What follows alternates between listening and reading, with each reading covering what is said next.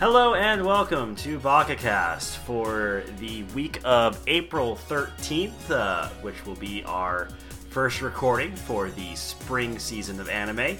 I'm your host, Dustin, and with me today is Larry. Friday the 13th. Want to guess how this podcast is gonna go? I'm sure it'll be fine. Ben. Hi there. And Aaron is around here somewhere as well. I left my canned crickets at home. As always, you can find show notes at www.projectre.net or at www.audioentropy.com. And before we get on to the spring season, actually I should probably mention, Emily will not be with us this week because of scheduling issues with her work. I may just tack on the Cardcaptor Sakura segment to the end of this podcast if Ben and I can record with her before we do the next podcast, but, we'll see. Anyway, before we move on to the spring season, we're going to take care of the last little remainder from the winter season with Violet Evergarden, episode 13, which I still maintain, I'm not sure how much this really did. There are some cool action sequences, but I feel like the last half of it, where the core emotional part of it is, probably could have been just integrated with episode 9. That's my hot take. I disagree, because I think all right, I have some issues with the plot of episodes 12 and 13, episode 12 plus the first half of 13. I have some issues with that, which I will get into. But the basic idea, I will defend it, because what I think, like episode 9, episode 9 is the point when Violet makes a breakthrough in terms of her emotional development. And what I like about the subsequent episodes, especially episode 10, but what I like about the later episodes is it shows what kind of person Violet is after her emotional breakthrough. And I really appreciate that, because a lot of shows don't give me that, and I miss it.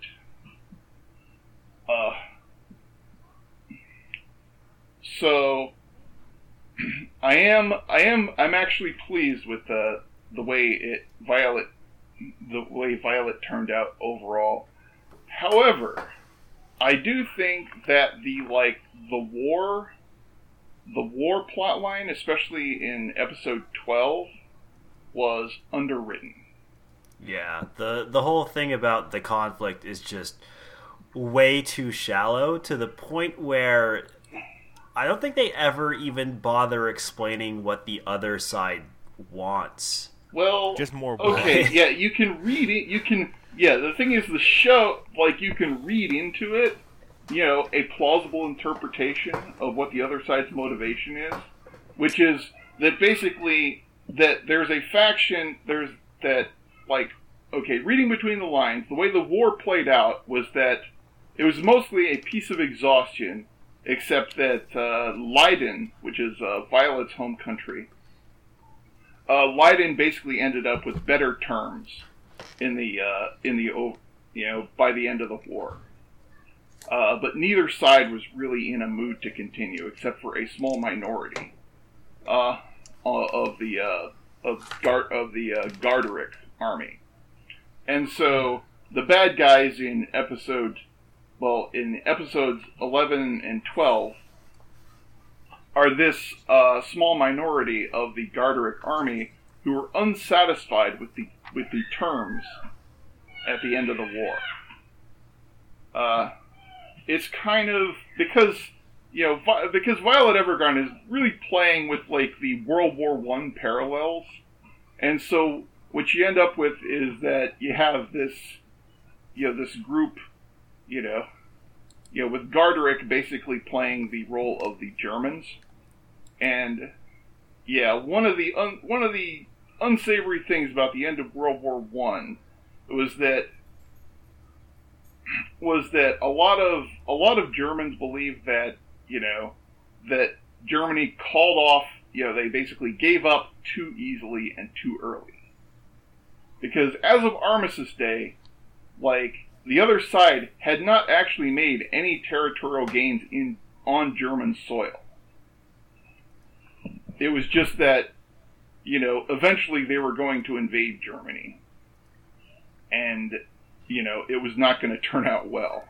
Yeah. And also because literally everyone was running out of people to send to die. Yes. Those how wars of attritions kind of work, Right. And so at the point when Germany gave up, on Armistice Day, they actually had troops on French soil. Except that, they were about to retreat. They were about to retreat because they were going to be overwhelmed by, American reinforcements.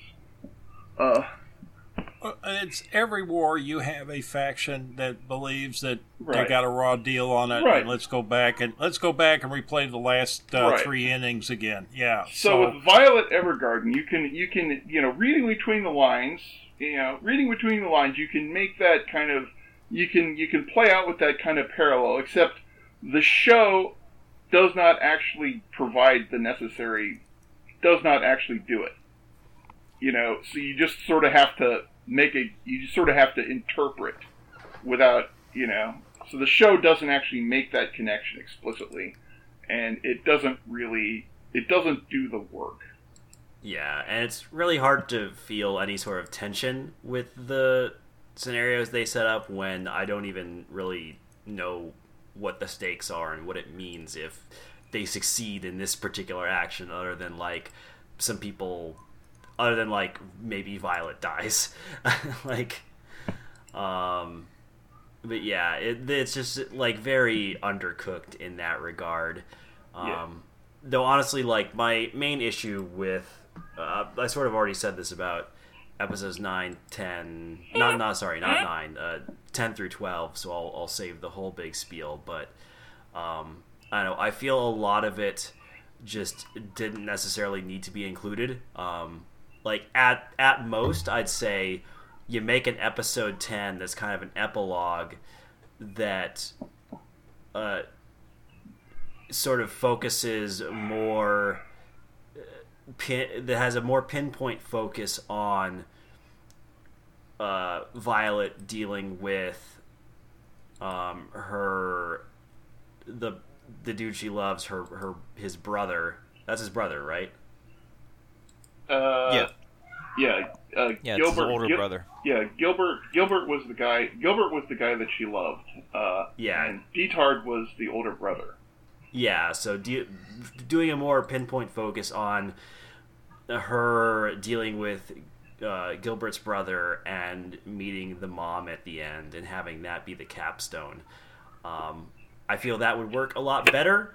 And I think partly because, especially by the time I got through with episodes 10, 11, and 12, I had kind of gotten burned out by all the close-up shots of Violet crying. So when it happened at episode 13, it just didn't have the impact that I feel it would have if it had just come directly after episode 9 for me. And I know that's kind of a hard thing to prove, but it's what I believe in my soul. And the thing that I kind of looked at was I watched the whole episode, and at the very, very end where she's introducing herself at the door and then all of a sudden the door opens and her facial expression changes, I'd sure like to know what was behind that door. Yeah. It was her major all along. No, if they had revealed that, like, oh, Gilbert had actually lived the whole time, I actually kind of would have been pretty pissed. Yeah. That would have been great. Cop out. No, you didn't. That You don't need that. You really That would have don't. been so good, though. We recovered his head and put it on a robot body. We've made a Mecha Gilbert for you. Go away. Anyway, I'm going to give episode 13 a 4. I'm going to give the series as a whole a low 5 because I think its strengths are vastly outweigh its weaknesses. I could go with that, but I'd like to give the thing overall a 4. 4s and 4s. Because there was some of it that was kind of like... Yeah, I'm going to give episode 13 a 3, because half of it was solid, and half of it I just felt didn't really earn its existence.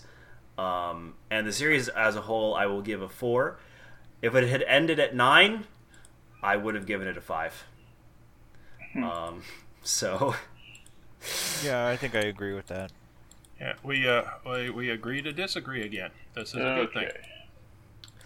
All right, so let's move on, and we'll be doing this in alphabetical order, starting with Caligula, episode 1, which, despite the somewhat well-trod premise, was kind of interesting. Actually, I'm not sure if it'll end up being good, but it has my attention. Yes, it does.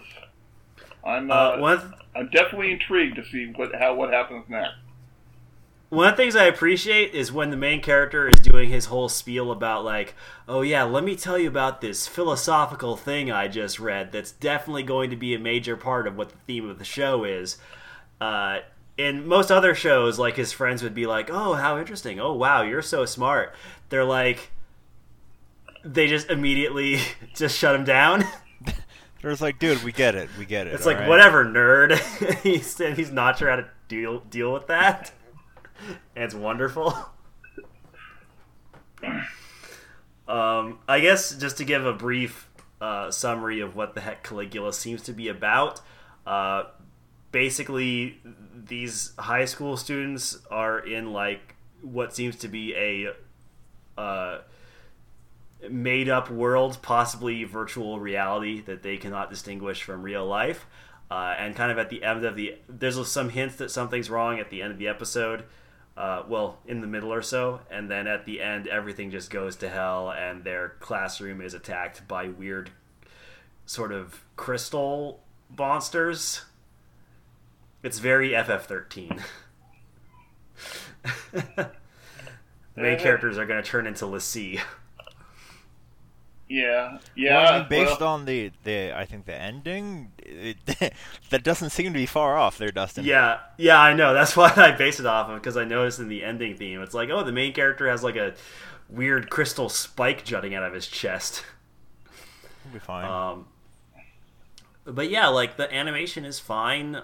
So far, the characters are, fairly believably written. Like they even sort of the main character who's kind of an overbearing oh look how smart I am kind of guy, the show acknowledges that he's kind of obnoxious about it. So it's not like they think is, oh, he's so cool. It's just he's a dude.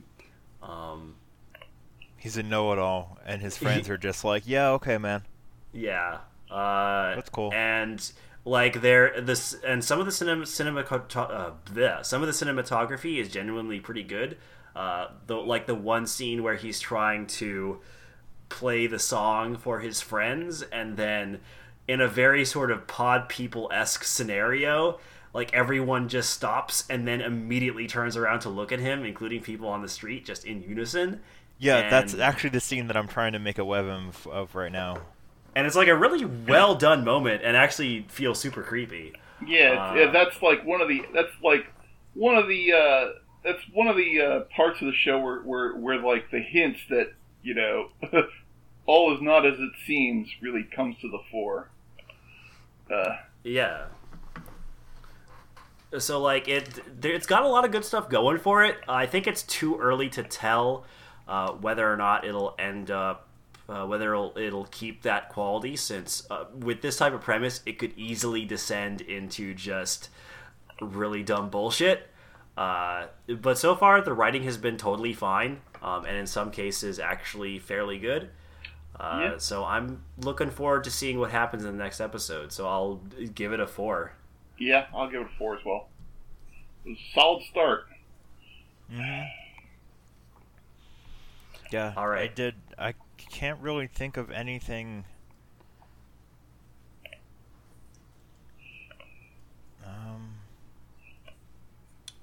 Did you have anything you want to say, or? No.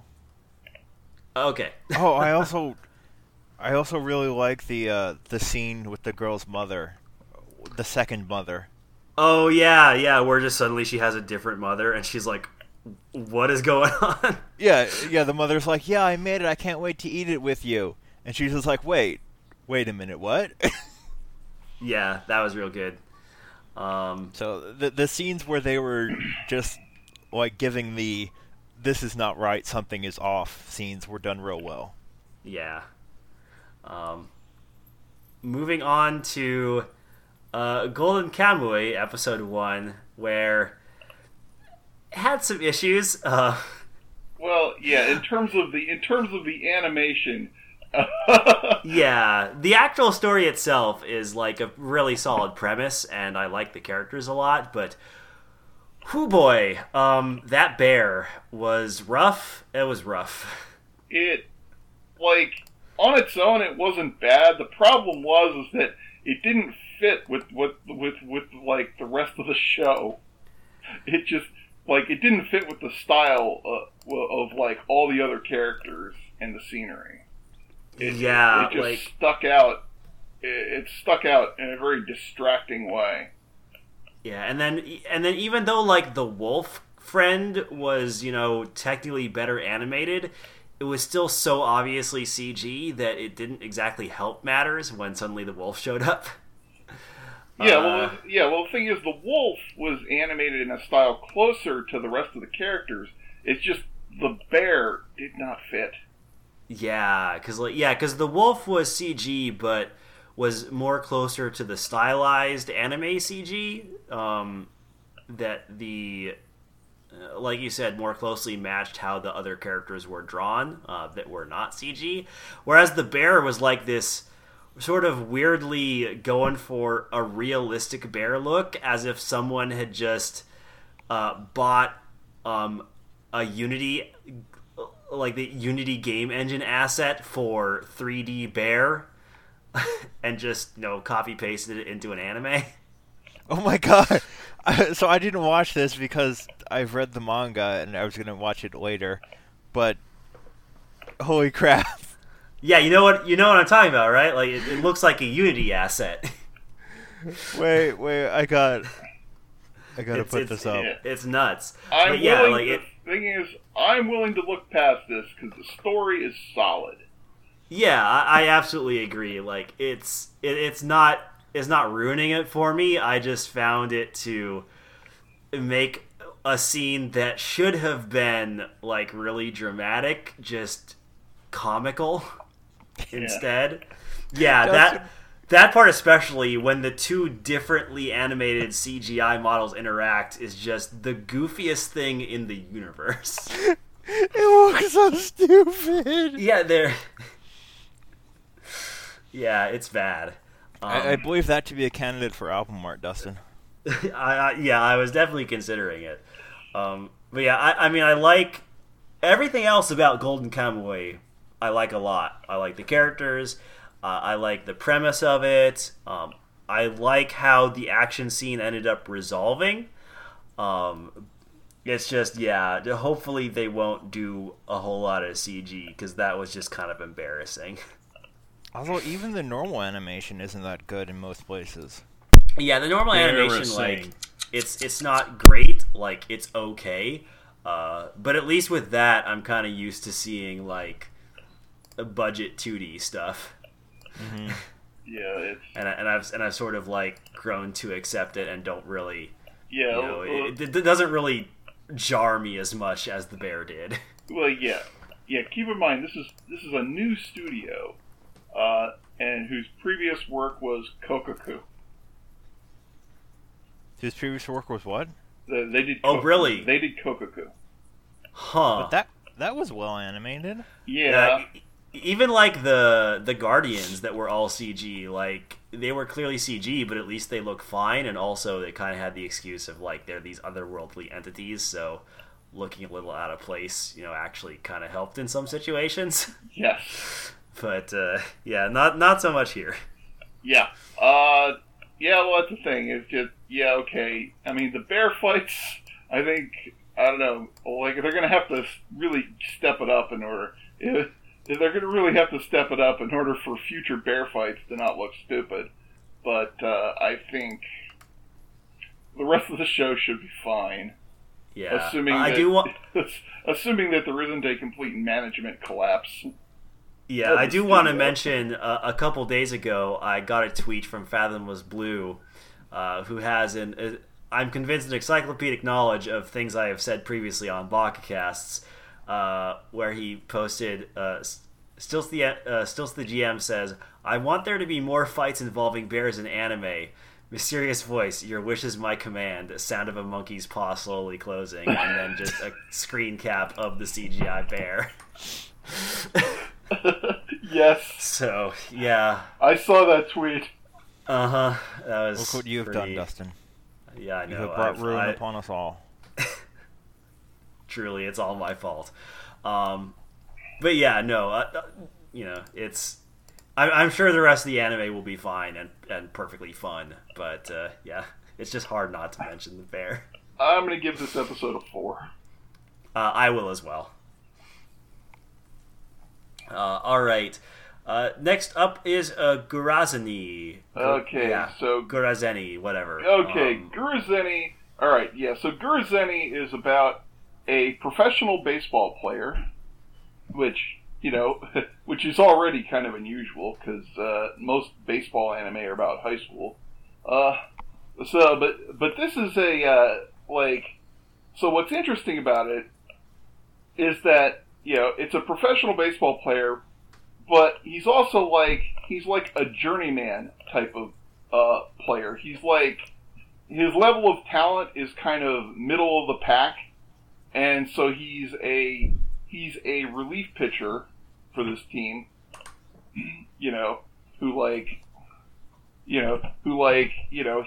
comes up. They put him out. They put him out there in order to get out left-handed hitters, because he's a lefty. And so he's okay at what he does, but he's not especially phenomenal. And so the big fixation, and which actually the title translates as money pitch. Because the gura, zeni means money, and gura is short for ground. Yeah, I know zeni means money. I've played Yeah. video games. Yeah, right. Okay. Yes. Yes, I'm showing my total weeaboo nature here. It's fine. But yeah. As if the rest of us aren't. Right. The fixation, there's relatively little baseball in this thing, and what it's really about is it's about money, and it's about careerism. Because, this guy... So the perfect anime for my dad. Yeah, it's not really a sports anime. It's more of a salaryman anime in the sports world. So you got this guy who's basically, he's fixated on making as much money as he can because as a baseball player, he knows that his career is not going to last that long. Once he's in his 30s, his arm is just not gonna cut it. And he'll have to try and find something else to do, or have enough money built up that he can live off of his savings and or investments. And so he looks at other players. he looks at other players and he looks at their stats, but more importantly, he looks at their salaries, and he sort of, he and all of his fellow players, sort of see their salaries as kind of a proxy for their power level. It's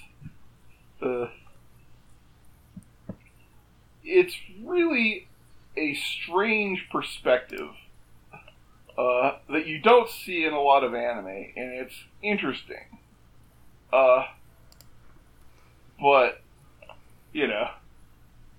as it does not make an especially compelling sports anime.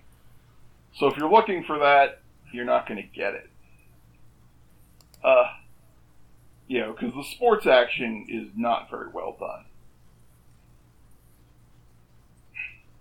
Even though, there's some element of tension as, these people are worried about, because what happens on the field affects their careers, Yeah. Yeah, it's a show that sounded kind of interesting, but there was so much stuff coming out, and I had so little time that I kind of had to prioritize, so it just didn't make the list. But I might get back to it once I start cutting stuff down. Yeah, it's an interesting. It's like I said, it's an interesting show, and I think I'll keep at it. I'll give it, maybe a high 3 or a low 4. Somewhere around that. Well. All right. So let's talk about LOGH, Legend of the Galactic Heroes, the remake from Production IG. It's got pretty animation. Yeah. It does, but here's a caveat to that. They ruined my precious boys. Oh. The hair is totally wrong. Also, Siegfried and Reinhardt are just not gay enough. They drastically reduced how homosexual they were, and that is the biggest crime of this remake so far. But yeah, I sound jokey about it, but I am kind of serious. One of the things I liked about the character designs of LOGH is they didn't look like generic anime people. They looked like actual dudes with actual hairstyles and haircuts. Especially with Reinhardt and Kierheis having that sort of voluminous, curly stuff going on with their hair, and the point where Reinhardt could sort of curl Kierheis's hair on his finger in one of the first scenes we see them in, and that actually kind of matters to me. I miss that now that everyone has the sort of generic pointy straight anime hair design. I feel like it loses a lot from the characters, because one of the things about Reinhardt and Kierheis and Yang is that their character designs kind of make them look softer and less inherently threatening than other characters in the show, but they end up being the biggest power players despite not looking like traditional forms of authority. So it is kind of an issue to me that they animeified their character designs a bit more. But on the flip side, Production IG is just absolutely incredible at background design and vehicle design. And man, the battle scenes look so much better as a result. Yeah. It's hard to overestimate how much more interesting the battle scenes look than they did in the original series. They're so much more exciting. Yeah. But of course, the real heart of this whole thing is the tactics and the mentalities of the characters. Oh yeah, certainly. And that still shines through. Yeah, that definitely still carries over. Like, one of the things I said fairly often when we were reviewing LOGH as a retro review is that I really like the battle scenes, but kind of in spite of how they were animated, what carried me through them is how interesting the tactics on display were and sort of the people in charge talking their way through the battle scenes, not necessarily the actual scenes of the battle themselves. Whereas here, you kind of get the best of both worlds. You still get the tactics and the communication and diplomacy, and also you get the actual battles themselves that are more visually engaging than they've ever been before. So far, I'm not sure if we're going to end up talking about it on the podcast, simply because if it hews pretty closely to the original series, it would seem kind of silly to just praise the exact same things we did before. You mean overly gush? Yeah, so I'm not sure if it's a particularly good candidate for review for like the bi-weekly reviews, just because so far it's fairly faithful in terms of content. So one other thing about the original, and I'm interested to see how they handle it in this reboot, is how they handle the hand-to-hand combat scenes. Because that will be interesting. Because in the original, even though the animation was not exactly stellar, the way they were choreographed and the art style gave the hand-to-hand combat scenes a visceral punch. Yeah, I mean, the battle scenes, even in just the Ghost in the Shell TV series, standalone complex, were pretty good. So yeah. I can't imagine that IG will have much trouble adapting those effectively. Yeah, well, it's so I have a lot of faith that they'll do right by the hand-to-hand combat. Yeah, it's just just a thing to note. Oh yeah, certainly. Yeah, and as far as character designs, a lot of the characters have that conventional. Yeah, they're basically conventional anime pretty boys. But Yang still has his slouchiness. Yeah. Which I appreciated, because that's crucial to Yang's character. Is that, oh yeah, 100%. Even though he's kind of he slouches and he's kind of self-deprecating, but yet his mind is just leagues ahead of everybody else. Yeah. It's important to keep that element of Yang that makes everybody underestimate him. But yeah, I'd say that for now, I'm mostly positive on this remake. Again, the only issues I have are that Reinhardt and Siegfried aren't gay enough. I'm not crazy about the redesigns in most aspects, and also I feel the soundtrack, while it's fine, I don't like it as much as the original because it's more generic sci-fi anime now and less space opera. And one thing I really appreciated about some of the music in the original LOGH was how space opera-y it was. Well, they basically adapted a bunch of old classical tracks. Yeah, which I think works perfectly. I would have been fine with them just kind of updating that. In fact, I think I would have preferred it.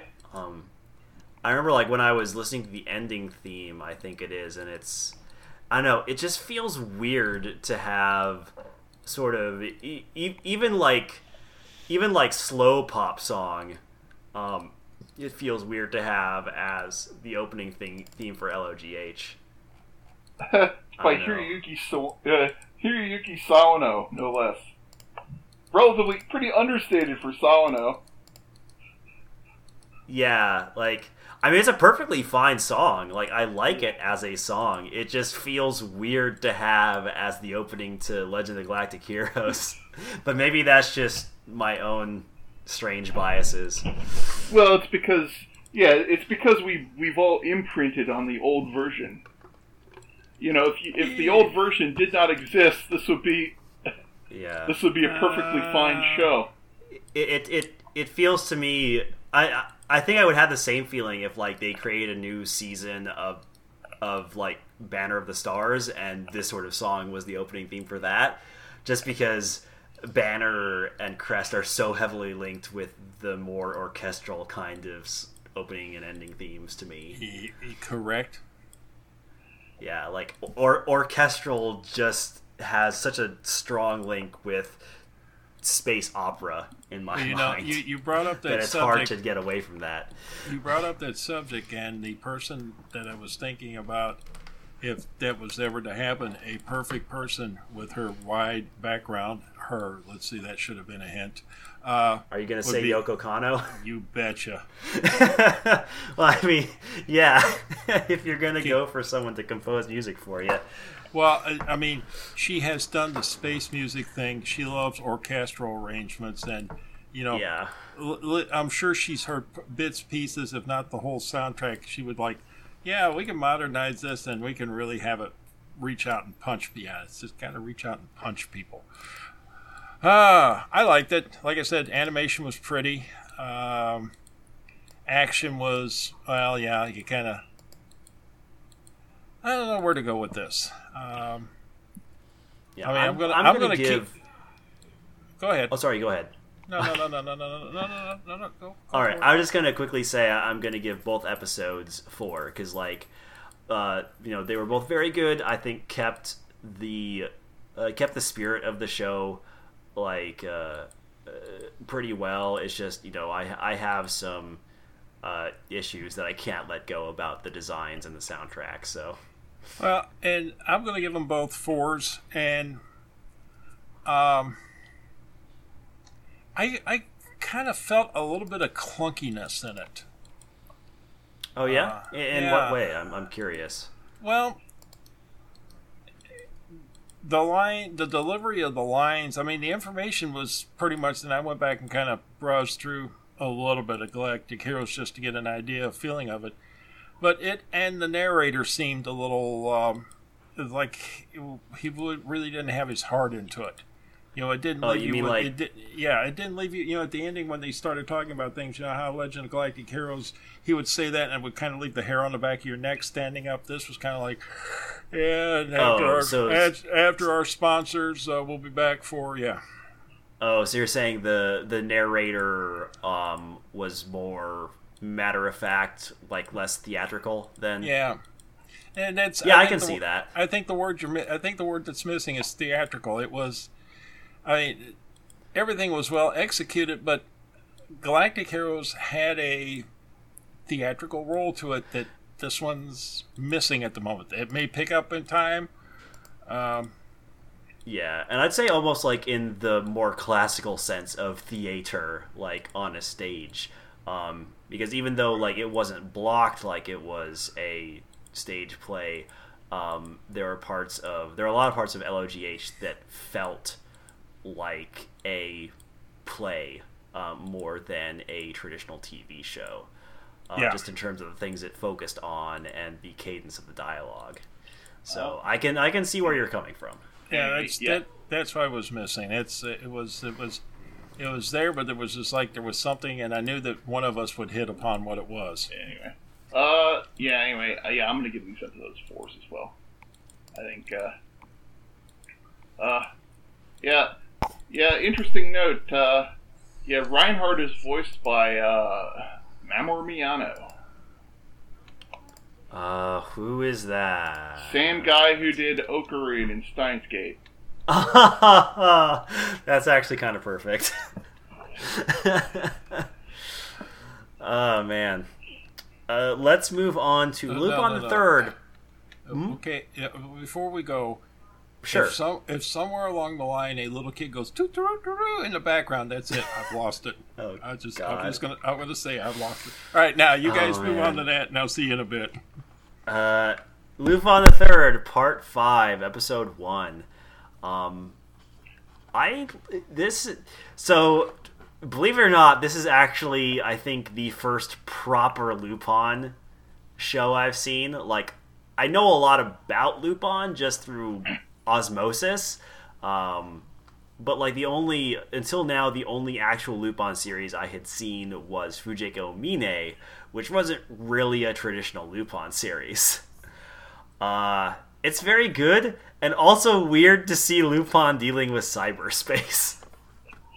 Yeah, it's like, this episode. Like he's talking about the dang dark web. Yeah. It's like he's come up with something new to rob. Yeah, And- Lupin went on tour, like the TOR tour, and bought drugs. It was weird.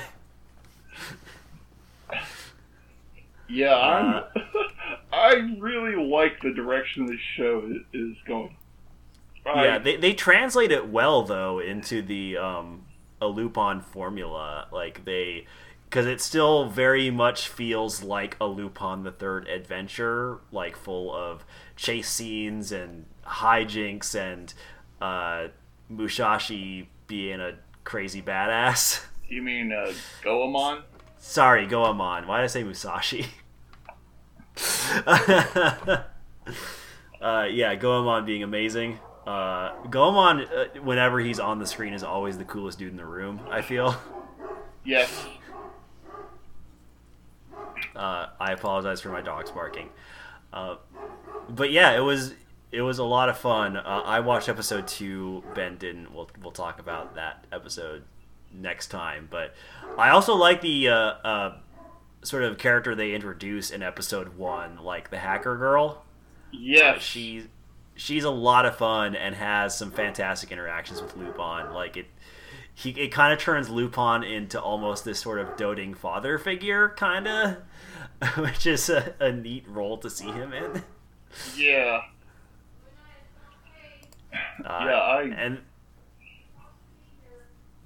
And there's a super good scene between them in episode 2. I'm not going to say more about it, but I think you'll like it a lot. Well, yeah, I'm gonna get around to watching it after the podcast, and I'm looking forward to it because this episode was really great. I'm gonna give it a 5. Yeah, 100%. This was a lot of fun. Moving on, Aaron, you watched Maho Shoujo Site. And Fathomless Blue warned me that this was even worse than he thought it would be. Did you watch it, Dustin? I was planning on it, but I was kind of saving it for one of the last things I watched because I didn't want to start recording this podcast and be like, oh yeah, I didn't get around to this thing I actually want to do because I ended up watching this garbage instead. Did you at least watch the ending? No, I did not. I'm sorry. Fine. This is. Did anyone else watch this? I saw it. So this is a shot from the ending, Dustin. What? Oh, that's a lot of sperm. Like the entire ending is like that. Okay. All right, sure. It's just. Also, is that just all sixes? Maybe. Is that just a bunch of 666? Because it looks like it. Yeah, you just have to watch the ending. It's real worth it, and there's live action parts of the ending. It's. Yeah. It's. Yeah, the show itself is seriously edgelordy. Yeah. It's like it is unpleasant from start to finish because it's all about just piling more misery on this poor little girl. Yeah, that's the impression I got. Yeah. And also, honestly, kind of what I expected from what I saw of the preview trailer. Yeah, it's like this little girl, she gets bullied. She gets bullied in school. Like, that shot is, them filling her filling her shoes in her shoe locker with razor blades and tacks. And like literally beating her up. Let's see. At one point, they get a guy who tries to rape her. And meanwhile, also her brother beats her. Oh yeah, well her brother beats her and chokes her. For context, just so the listeners at home know, Aaron is just posting a bunch of images of every single thing this girl has to endure in this episode. Yeah, it's like heavy-handed to the extreme. I mean, it's and so at the end of the episode, she gets these magical powers, and she uses it to kill the guy who was going to rape her and one of the bullies. Now, to be fair, that scene was pretty cool. Yeah. So this is what happens though. She shoots the gun wand that she got. Let me put a picture of that. And like this heart foam thing shoots out, and they just disappear. And then they apparently got teleported onto train tracks, which then ran them over and killed them. Yes. Okay, so it's almost like the Death Note. It's like shoot your wand at someone and they die in a hilarious fashion. Oh, also, she was taking care of a cat that was underneath a thing, and the bullies somehow found out about it, so they threw it on the train tracks and murdered it too. Oh, so it was a thematically appropriate death. Yes, yes, it was, and so that still sounds real rough and bad. Yeah, I mean, it is. Watch though. Yeah, like okay, so like a point of comparison to another show. The first episode of Kotora-san had a similar kind of like heaping misery on the main character, but let me count the ways in which they are different.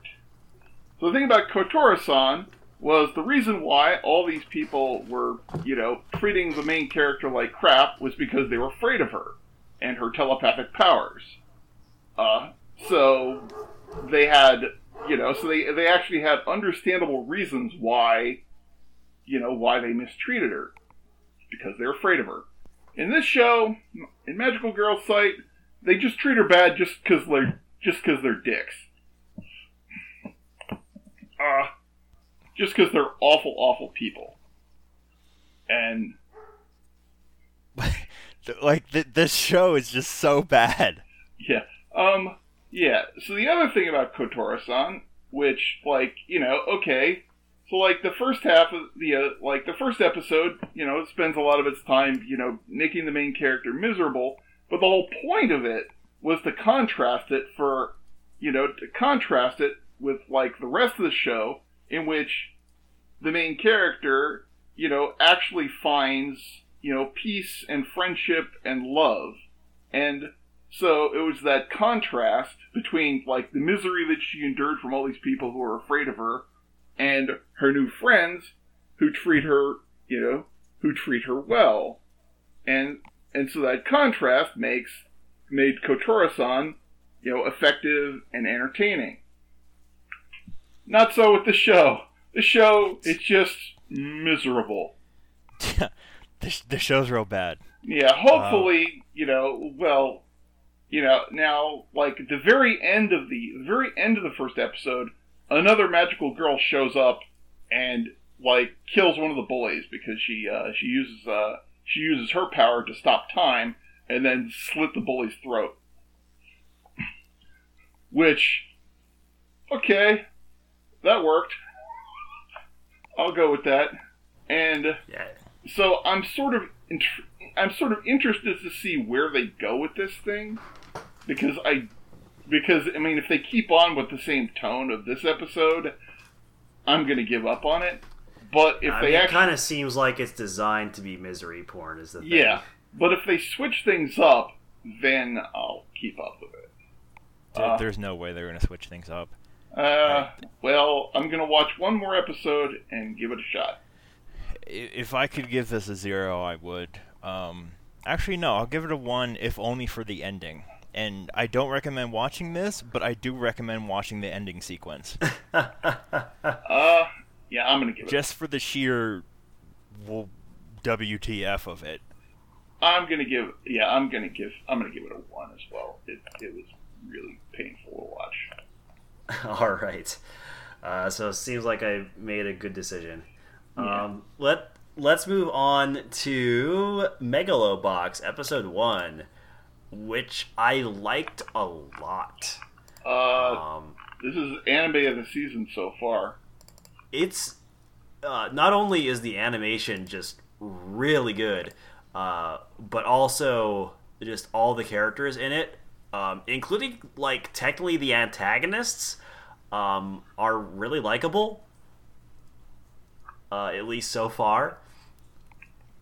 The story of it is actually pretty interesting, where the setting is sort of this. The setting is very cyberpunky, where you've got this,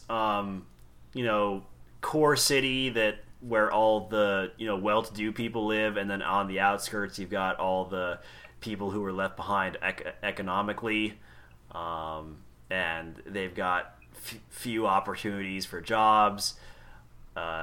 And so you've got this classic setup of down on his luck main character who has the talent, but has never been given the chance. Suddenly being able to get into like a real competition and realize his dreams. So very, very kind of classic sports narrative, but wrapped in this really great visual style. I love how their Megalo gear looks. Yeah, they're basically exoskeletal arms. Yeah. Well, except yeah, and you can even see sort of the economic. The class warfare theme of the anime even manifests itself in the gear, where the main character is sort of running on this very low tier kind of like cobbled together boxing setup, where his exoskeleton is basically just like a control box with some pistons attached to it, and like the antagonist has this like super high-tech like cyborg arms that just sort of graft right onto his body. Also glow. Yeah, also they glow, because all radical future tech must glow. You gotta get some LEDs in that shit. But yeah, I cannot say enough good things about this show. I was super pumped as I was watching it, and I cannot wait to watch some more. Yeah. So one note here about the the main character's circumstances is that he mostly fights in these underground boxing matches, where he ends up having to throw the match for the benefit of for the benefit of various gamblers who pay him off. Now, the thing about that is that you can't have him throwing a match every time, because then that would defeat the purpose. Yeah. I mean, the way you're supposed to do that kind of thing is that you let him win most of the time, and then you put all your money in the matches that he's supposed to throw, so that you can make a big pot of money. Because then you put all your money in the match where you know what the outcome is going to be, and yet it becomes unpredictable for the rest of the people who are betting on it. Because if you have them throw the match every time, it becomes predictable, and then there's no way to make any money off it. Just saying. Yeah, and I'm not sure if that's just a failure of communication on the anime's part, and they just wanted to like emphasize the fights where he was forced to lose, or if like they did actually forget that part that he needs to win occasionally. It's kind of up in the air whether or not it was just them intentionally making an intentional mistake there, or if they just didn't communicate the fact that it is a traditional setup very well. Yeah, I think it was an oversight where they just didn't show. They didn't show like the parts where they let him win, in order to establish the tone of what's going on with his life. I mean, because even if they let him win occasionally, it's still having to throw matches where he could easily crush the other guy. Still's got a stick in his craw. Yeah, that's definitely gonna weigh on you. But yeah, I do like how they didn't make the extremely wealthy lady who inherited her father's boxing empire. I like that they didn't make her like just a straight up evil rich person.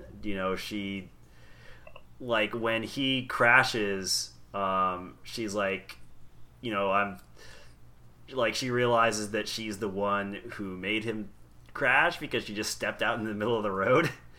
So like, she tries to she's like, oh hey, I'll pay for any damages, like, I'm sorry about that, but like his pride doesn't let him accept that. So like, she's not a bad person, it's just eat the rich. So like, and also the antagonist. Yeah, the antagonist is well developed too, in that he's like, he's obviously loyal to, his mistress. Like he's not just straight up, a Cobra Kai asshole. Like, he had his boss, who he clearly has a lot of respect for, just straight up insulted by this random dude off the street, and he's like, well, I'm gonna beat the crap out of him. Right, and which is like a totally understandable motivation. Yeah, and he's not pointlessly sadistic. He just gets it done. Yeah, like he just wants to punch the dude out. It's not like he's not gonna torture him. He just wants to like put him in his place. Right. So yeah, I think all the characters in this show are written, very well for who they're supposed to be. Even though I'm like certainly rooting for the main character, like I don't think the antagonists are necessarily bad people. They're just the antagonist is all. But yeah, I like this show a lot. So absolutely gonna give it a 5. 5. Mm-hmm. All right. So let's move on to Nil Admirari no Tenbin. Is that it? Yep. Yes. It is an Otome game adaptation. Mm-hmm. In the same vein as Code Realize from last year. Oh yeah, that's the book one. Yeah, I remember I was considering watching that. There's so much stuff that a lot of it just slipped my mind. Yeah, right. So the shtick is that the main character is this girl, is this girl who's like about to get married to some dude. Her brother objects. Yeah, her little brother objects to this, and she's not really happy about it. But she doesn't think, she thinks that, it's what she's got to do. And except her brother gets a hold of this book that makes him try and kill himself. Because it turns out there's good. Yeah, it turns out that there's a bunch of evil books, and that like possess people and make them kill themselves. And her brother gets possessed by one of these books, and it turns out that she can see like the evil energy coming off these books. And so she gets recruited by this government organization whose job it is to track down these evil books and take them out of circulation. And so basically, presumably, the people at this organization that she comes to work for are going to be the pool of her love interests. And so far, it's okay. Yeah, I liked it. Right. Even if you don't like it, I highly recommend watching the opening and ending. Oh, yeah? Yeah. To give you a hint, let me upload these. Come on. Where's the thing? Exciting podcast content. There we go.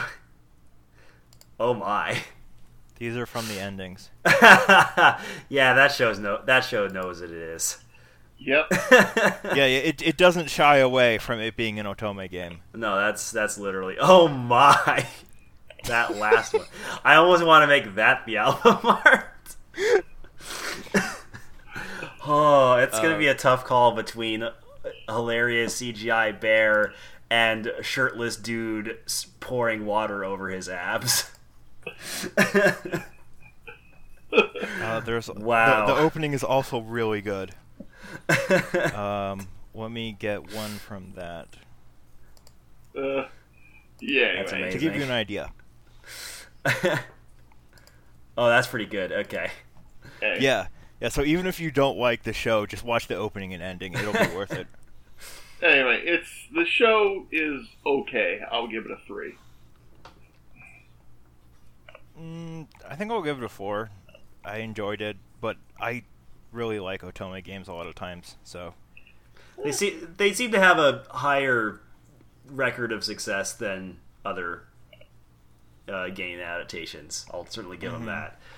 Yeah, the biggest problem with visual novels adaptations in general is that most of them have different routes. So you run into the issue of, do we pick one person's route to go with? Or, and what happens most of the time, do we just kind of keep an amalgamation of the different routes? Yeah. And that tends to not go as well as them just choosing one route. Yeah, or you can do the Amagami SS thing, the Amagami SS strategy, and just have each route is a different arc. Yeah, but that only really works with shorter ones. Yeah. Also, though Fate Stay Night did try to do that with mixed success, let's say. Yeah, the original, yeah. Yeah, I think they've done all 3 now, because the original was the Rin route, right? No, the And original then- was the Saber route. Right, the original was Saber route. The Unlimited Blade Works is the Rin route. Yes. And then Heaven's Feel was a movie they did that I think's out now. Well, it's going to be it's going to be a series of movies. They're going to make like 4 movies out of it. Oh, right, series of movies. Yeah, and that's Sakura's route. Yeah. But the original Fate Stay Night one that wasn't done by UFO Table did Saber's route, but it also included stuff from the other routes, which kind of messed things up. Oh, okay. Yeah, Interesting. Yeah, because it turned out that just doing Saber's route didn't give enough content for 24 episodes, so they included this whole extra arc where they had to rescue Sakura from Castor. Oh, okay. Which was not in the original route. Huh. And yeah, so that's how that worked.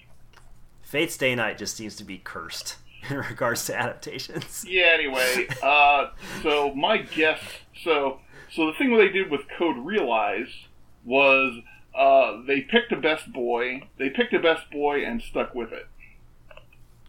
I can respect that. Just like, you know what, we're making a decision, gonna pick this boy. Yeah. All y'all who disagree can suck it. Yeah.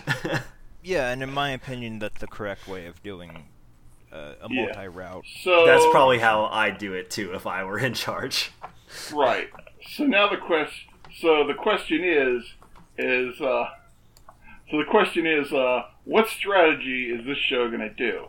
As of the first episode, they only introduced 2 of the boys, so there's no way to tell. Yeah. Can't tell until they get all the boys. Yeah. Yeah, at the very end, they did kind of like flashes of the other boys. Yeah. But not introduce them to her yet.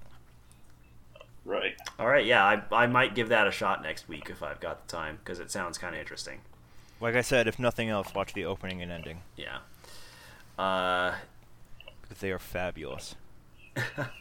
Anyway, let's move on to Persona 5, Episode 1, which I might not end up actually watching this, just because I played Persona 5 so recently that I'm not really in a hurry to go through the story again, but how'd you guys feel about Persona 5? As someone who has never played any of the games, I liked it.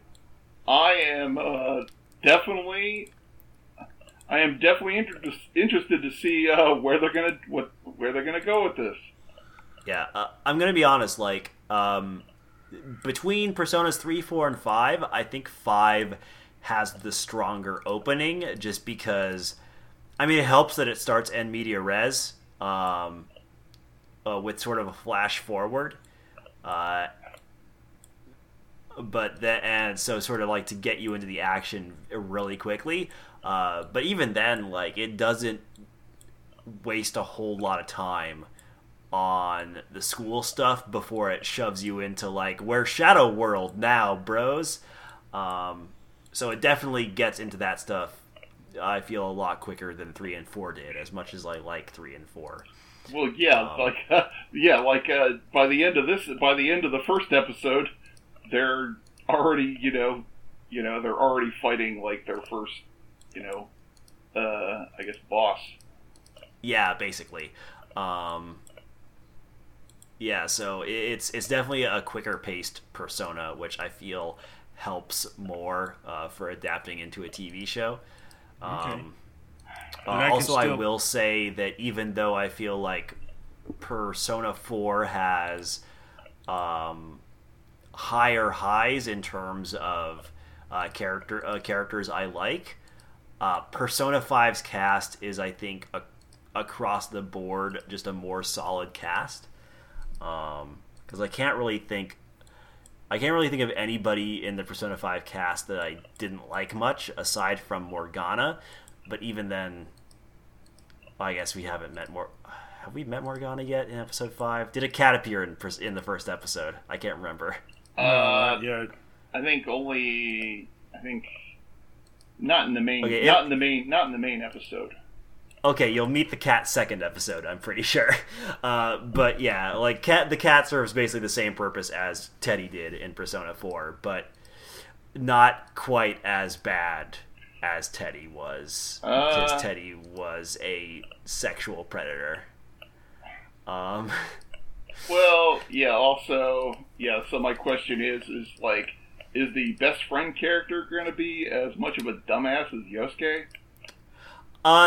He's going to be kind of a dumbass, but a lot more charming of a dumbass than Yosuke was, because Yosuke had a lot of that gay panic stuff and just was kind of a dirtbag at times, whereas this guy, well, I can't remember his name right now, but yeah, this best friend is more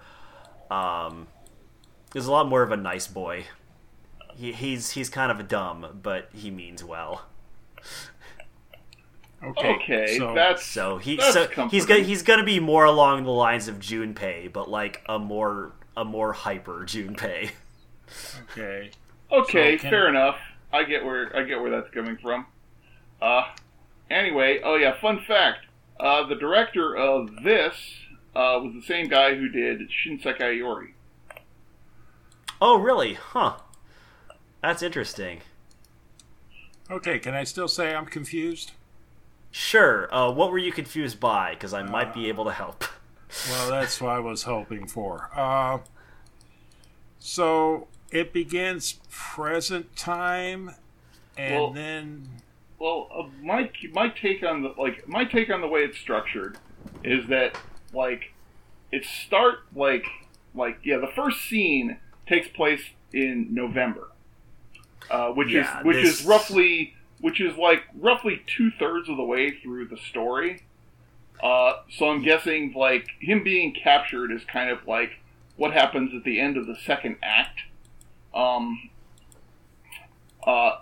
Because it starts with the main character being captured by the police after he's like done a whole string of robberies and whatnot. And then so it has him being captured, interrogated by the police, and then it jumps back to April, which is like the chronological start of the story.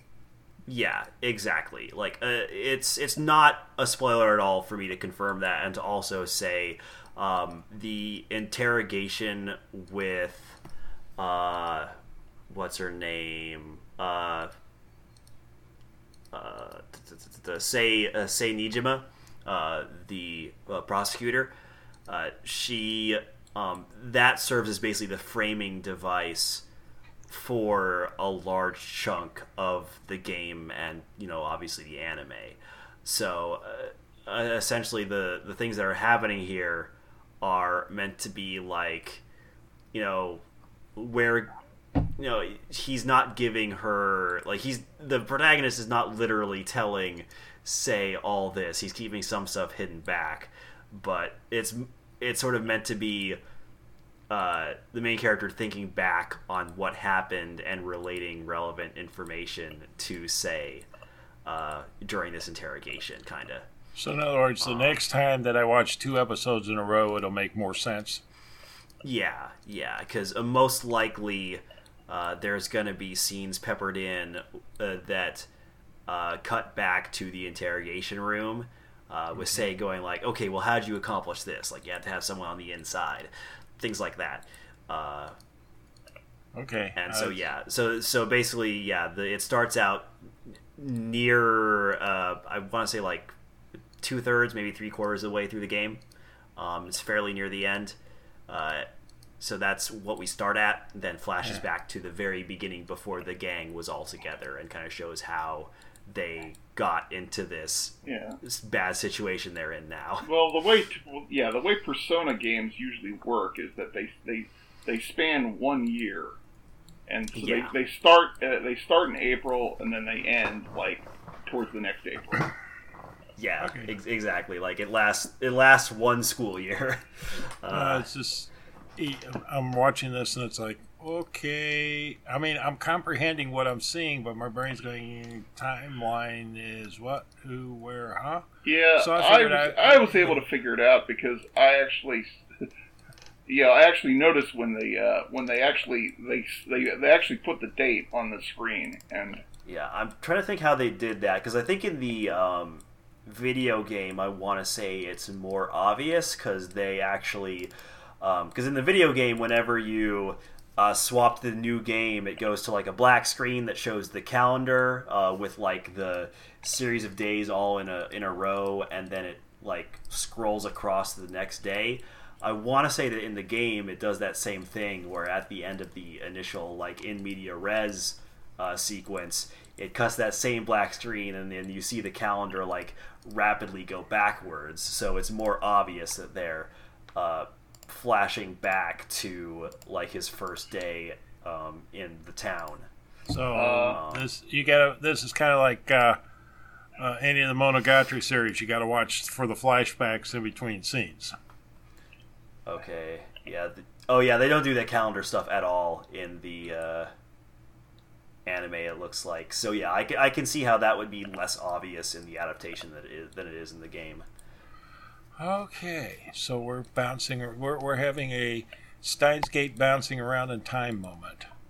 And the problem is I had watched Steins Gate, but without actual time travel. But I had watched Steins Gate before I watched this, so yeah, let's don't watch them in that order again. I need time for my mind to go, wait a minute, and it's going to be like, okay, deeper. Okay. Gotcha, I think. Hey, The dumb question I found out a long time ago is the one that's not asked, so... Yeah, no, that's fine. Okay, fair enough. Anyway, I'm going to give this episode a 4. Yeah. Now that I'm not as much confused. I can agree with that. Let's move on to Sarido Sumibito wa Ryu to Odoru. You can translate that as Dances with the Dragons. Gotcha. I like that better. Dances with the Dragon, episode 1. Yeah, it was... Okay, so this is a, fantasy light novel adaptation, except and that... boy, does it read like one. Yeah, the nicer thing about it, there are some... It does ring some changes on the formula. For one thing, the tech level of the world is mostly modern. They've actually got, cars and phones and computers and all that. It's so it's like a, so it's like a modern day world, except that there's, they have this magic science called Jushiki. Also, the main character actually has a girlfriend. Yes. Yeah. Yes. So the main character is an adult man with a girlfriend. He's not just he's not like a teenage boy.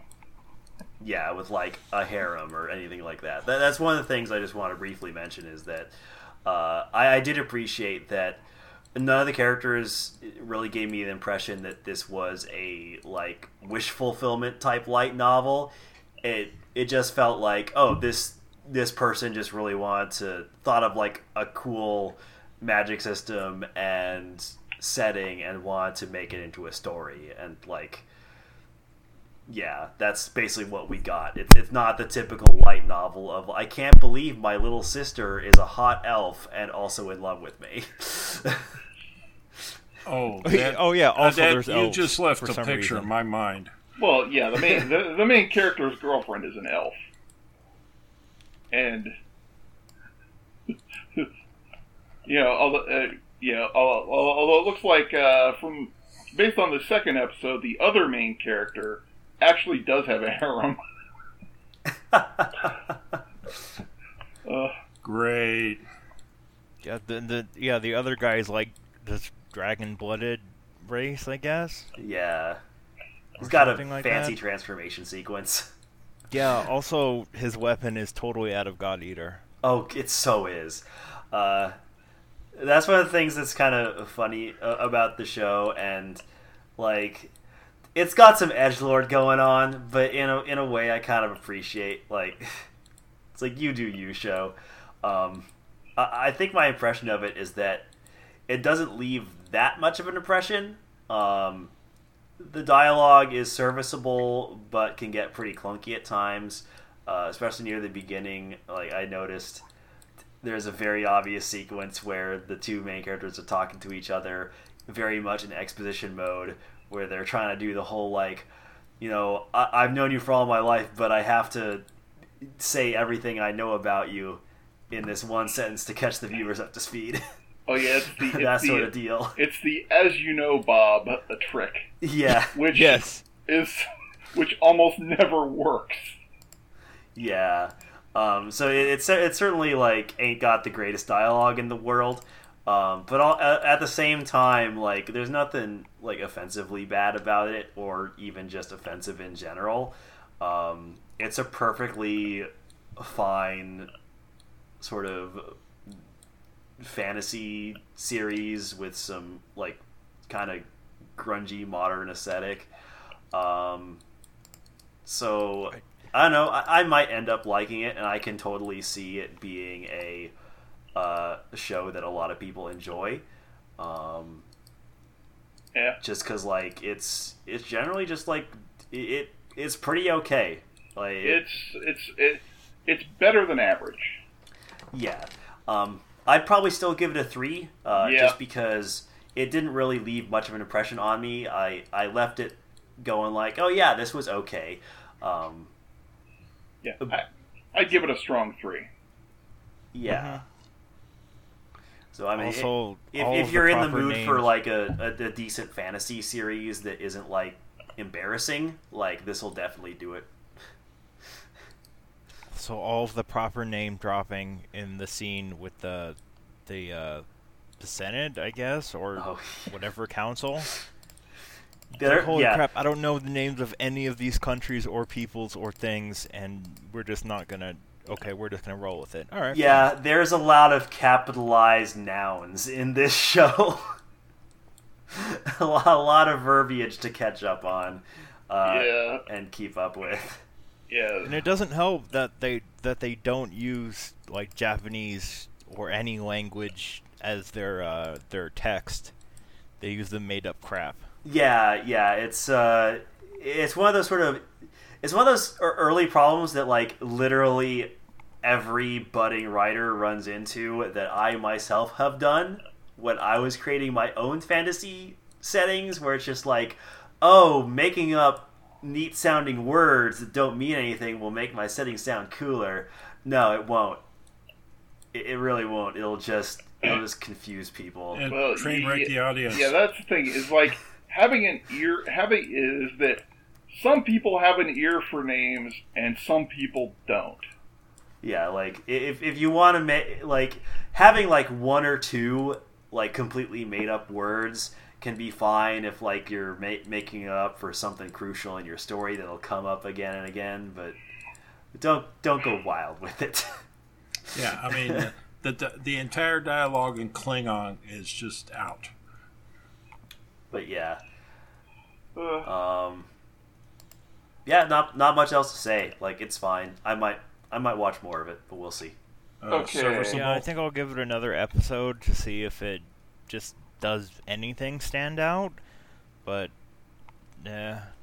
Okay. Yeah. Also, I'm more talking about this where they give you the titles of the people, where it would be really good to know who these people are. Oh yeah, yeah. Instead they. Like that's got to be just a cipher, right? Like a straight up like A to B cipher. Or it's probably a katakana cipher. Well, yeah, obviously, like they probably wouldn't have been using a Romanji cipher, but still, like that's definitely not like a Tolkien level language. Well, not even like a Little Witch Academia.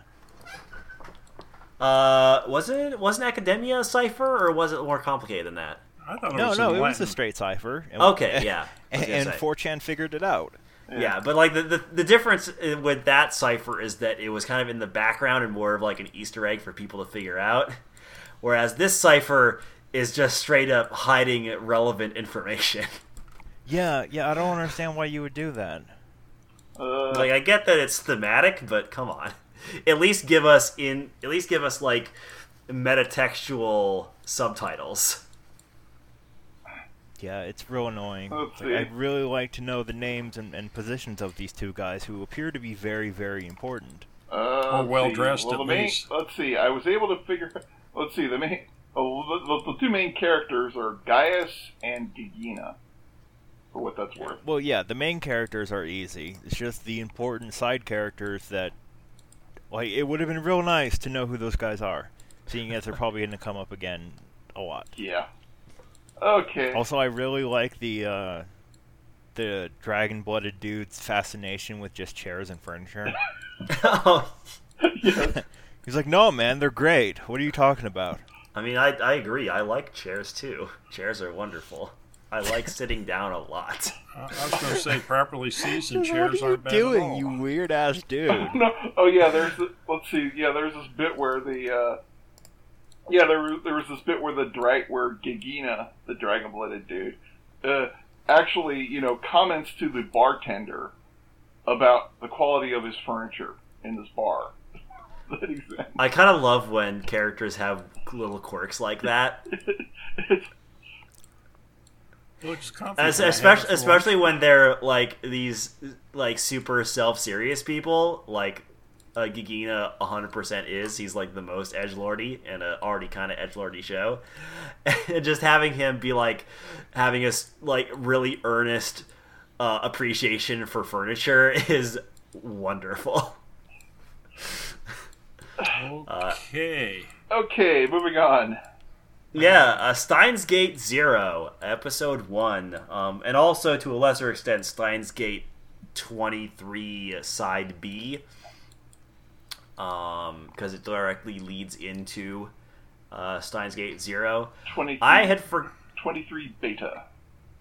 Beta, whatever. I had forgotten how much I miss these characters, because they're still genuinely a lot of fun. I was a little worried that they wouldn't hold up, because Steins Gate aired several years ago. 7 years ago. Good lord. Yeah, and it seems like only yesterday. Isn't getting old great? Man. Oops, sorry. I had to But throw yeah, in that. no, like the cast is still fantastic. Yeah. They're still really, really fun, and I actually like Sirius Ocarine a lot. He's a very good character. Oh, yeah, and Mamoru Miyano totally sells it. Oh yeah, 100%. His voice acting there is just perfect. I really liked this first episode of Steins Gate Zero a ton. Even just beyond the nostalgia factor of getting to see these characters interact again. I just genuinely like the idea of sort of this friend group who was together for a long time, just kind of splitting up, but not really wanting to like really split up. So they're sort of in this awkward situation where nothing's really quite the same. Yeah, well, you're But they wanna still capture what they had before. Yeah, and right, and what I really like, I like this new side of Ocarine, where he's sort of being kind of reluctantly dragged back into, his old circle of friends, and Yeah. he's sort of, and it seems that he's forcing himself to go along because he knows at some level that he has to face this. Yeah. Also, I just really like how, they kind of want him. Some of them actually, especially like Cat Girl. I can't remember what her name is now. Ferris. Ferris. Yeah. Ferris. Yeah, Ferris is kind of like trying to get him to sort of go back into his old character again, but he's just kind of embarrassed by it. Like he's kind of of the opinion that like, oh, that was back when I was foolish and childish, and like he's just super uncomfortable about the references to his old self. Well, it's not just. It's not about being foolish. It's about associating like his old self with his greatest failure. Yeah. Also, what it represents. Well, I also like his reveal of like, oh yeah, I'm in a club. It's a tennis club, and everyone's like, wait, seriously? Tennis? No, what the why I like is hiding your time traveling daughter who's older than your wife from the person who's not quite your wife yet. Oh yeah. Yeah, that was great. She's just like, I hear boots. Is it Ocarine? No, it's Mom. Zap. And Yeah, she tries to go all Metal Gear Solid. and she's hiding, and most people don't usually look straight up in a bathroom, but of course Ocarine has to. And oh, hey, looky what's hanging from the rafters. Yeah, and then she puts him in a chokehold. Well, yeah, because she doesn't want him to say anything, or she's still a little angry at her from what happened in 23 Beta. Yeah. So yes, watching 23 Beta before you watch the first episode is a good idea. Yes, and I'm glad I did. Yeah, otherwise I would not have remembered what the hell happened. So that's just a helpful hint. If you're listening to this and said, yeah, I watched that episode and it didn't make any damn sense, well, go grab 23 Beta, watch it, and then you'll go, oh, that's how he stubbed his toe. Also, I super love the twist at the end. Yeah. Where it's revealed that both because of the sort of character dynamic it's going to set up, but also because it just shows even more how much of a genius Kurisu was. Where it's like, oh yeah, Kurisu, before she died, pretty much figured out how to program a, lifelike sapient AI, and we just kind of took her notes and finished it for her. And so now there's just an AI Kurisu. Which I'm trying to figure out why, unless it's the AI Kurisu that starts World War III. That'd be pretty good, actually. That'd be hilarious. Well, the look on Okarine's face was like, what? So yeah, I'm kind of on for seeing what happens here because good job breaking it, Mayushi. Yeah. Also, there's like a little girl who looks a lot like Kurisu in the initial segment in the future. Yeah, that is weird, huh? Uh-huh. I wonder what could be going on with that. Don't know. Hate you, Aaron. I know a little bit of Steingate Zero, but not everything. Okay.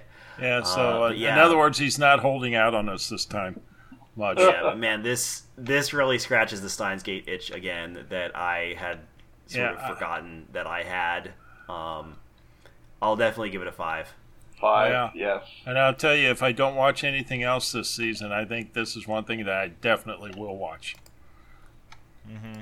There's just too much going. Well, huh? And I like it. Yeah. Roll 5. Sword Art on. Sorry. Oh, sorry.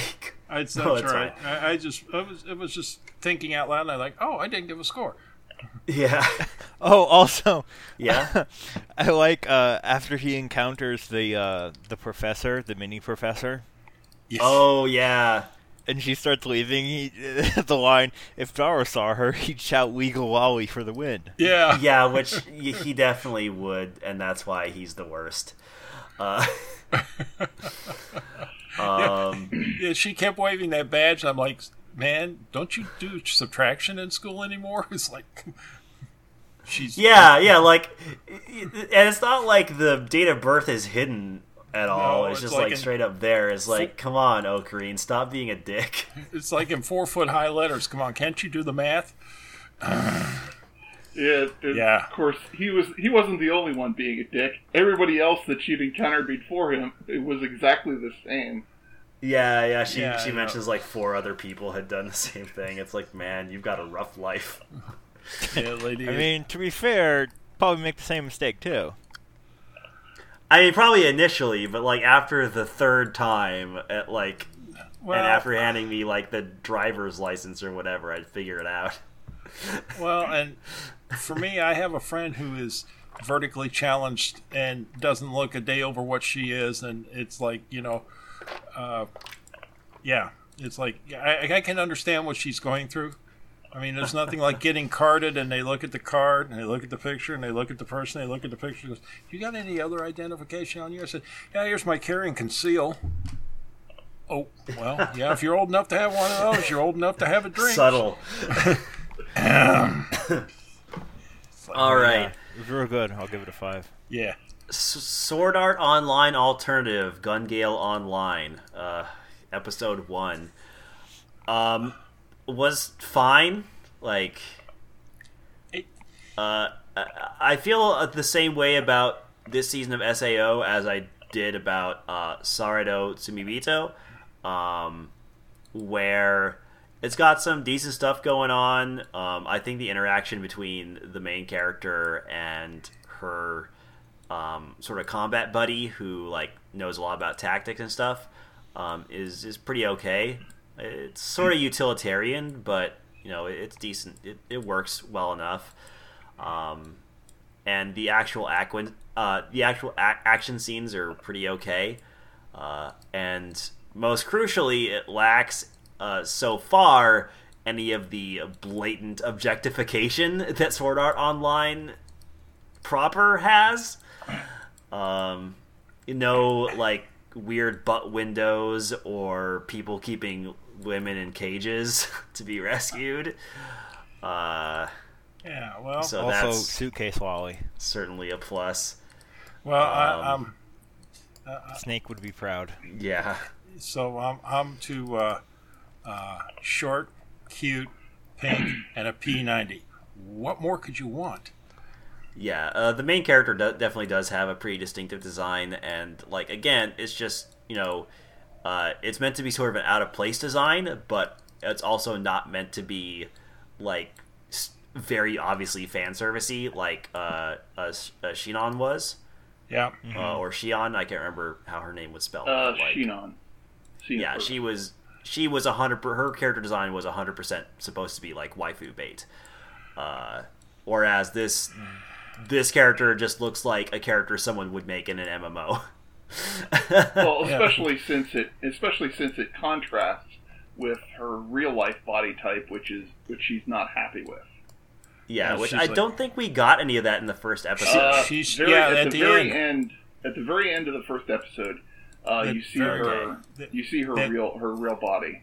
That 6 foot tall woman with a tray of food, that's Shorty. Okay. Yeah, wearing the turtleneck. Yeah. Yeah, I couldn't remember because I remember thinking like, man, I remember reading the premise, but there's almost nothing of the sort of real world part in here at all. So I kind of forgot that there was stuff at the end. Yep.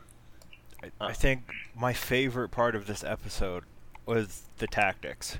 Mm-hmm. Specifically the tactics at the end. Yep. Yeah, I agree. That's certainly what kept me watching through it.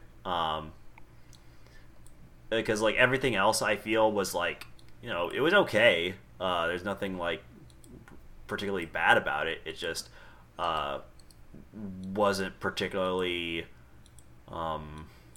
engaging in most other aspects. But I did like the tactics quite a bit.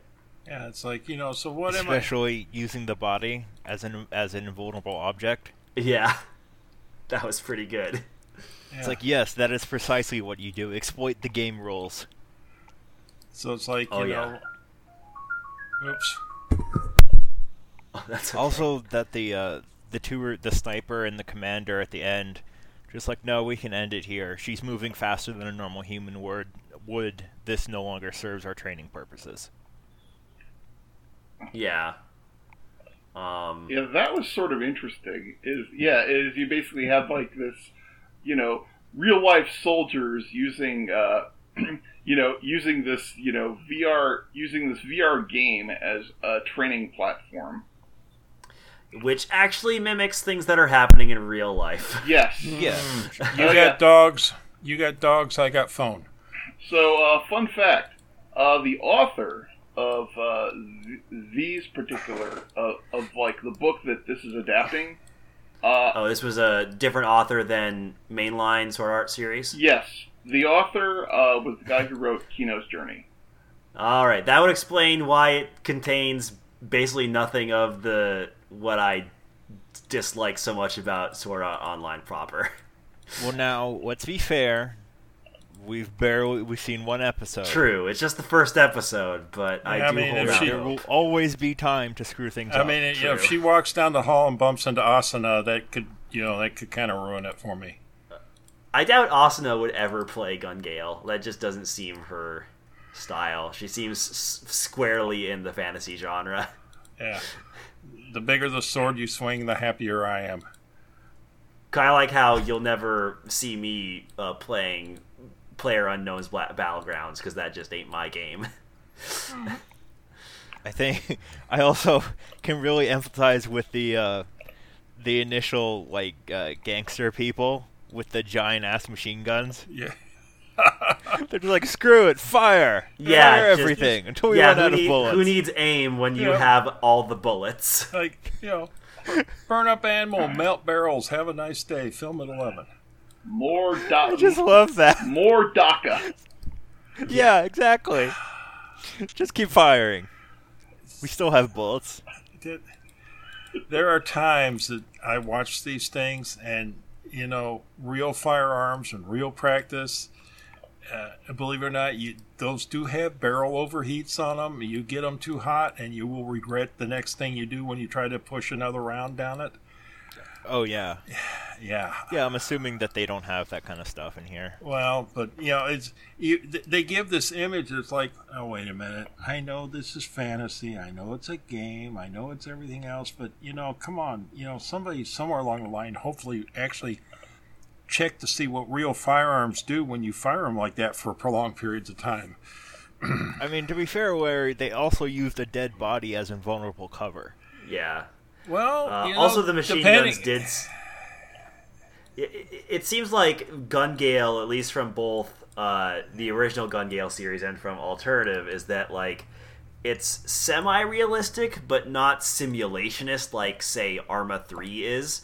It's sort of in a middle ground where like the models are realistic and probably the recoil and all that stuff is more on the realistic lines, but it probably doesn't have hyper realistic bullet drop or more detailed things like that. Well, and that's especially since like in the original Gun Gale you could make a competitive lightsaber build, like. Well, and it's Shinon, she had to account for all those things, drift, trajectory, wind. It's like, okay, yeah, that's pretty realistic, but this one we're not. Yeah, well, not that I'm nitpicking. It's just like, come on, guys. Stop leaving this impression that everything's perfect and stuff works all the time, because it don't. Yeah, I just like when she complains that M used her as a decoy. It's like, you're in all pink. Yeah, the first like, that is quite clearly your purpose. It's like the first thing he does is he throws her the poncho and says, "Here, why? We're in the jungle. You're pink. Figure it out." Oh, yeah. Right. Sorry. Oops. It's like... And then she is someone that clearly put all points into agility. Yeah. Oh yeah. She's faster than any rabbit I've ever seen. Dex based. Yeah, I mean, like it was pretty okay. Obviously, I'm gonna still be skeptical because Sword Art Online, but it doesn't seem to be falling for the same traps as Sword Art Online typically does from the first episode. And there's a few things about it I do genuinely like, so I'll probably give this episode a 3, and I'll give it a couple more episodes. I gave it a 4 because, I mean, short, pink, bunny ears, and a P90, and a pink P90 on top of it. I mean, where can you go wrong? I'm going to give it a 4 as well. 4 from me. All right. Now, finally, let's go to Uma Musume, episode 1. Oh, boy. Which I couldn't even make it through the first episode. I got about halfway through, but man, this show is so aggressively corporate to me, which I guess makes a certain amount of sense because it's clearly meant to advertise for the upcoming Gachapon mobile game. But yeah, like, it's just checking off all the boxes of, like, oh, what's hot in anime these days? Like, oh, monster girls? All right, these ones are horses. It's like, oh, like, cute girls doing cute things? Well, these horse girls are also racetrack runners. It's like, oh, people like idols. Whenever the horse wins the race, they then put on an idol concert. Which, like, what? Yeah, that was so bizarre. Like, it's just so aggressively ticking off all the, like, this is what's popular in anime now boxes that I found it just horribly cynical in a way I just couldn't stand. It sounds like it ticked you off. And also just even beyond that, like, I might have been able to get through it if the main character were, like, good at all. But you know how I was saying one of the things I was most impressed by with Place Further in the Universe is that the main character who seemed like she was going to be a stereotypical main character in the for cute girls doing cute things genre, like, sort of, like, really energetic and ditzy. But she had depth to her, so she wasn't just all that.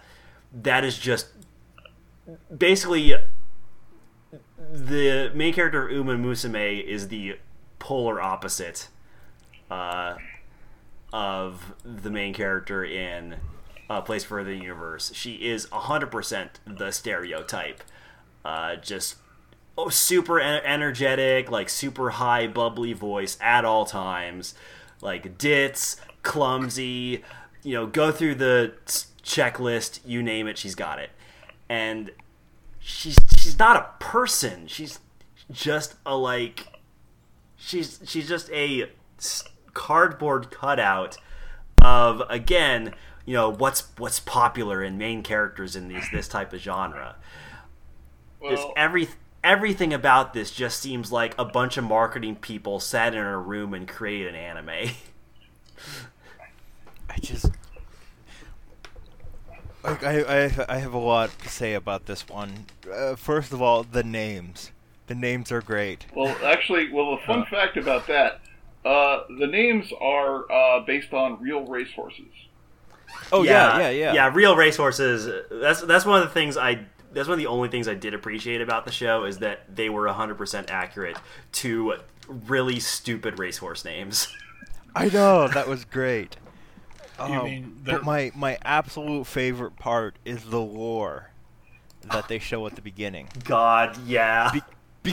Because apparently horses from our world just got sick of our crap, I guess.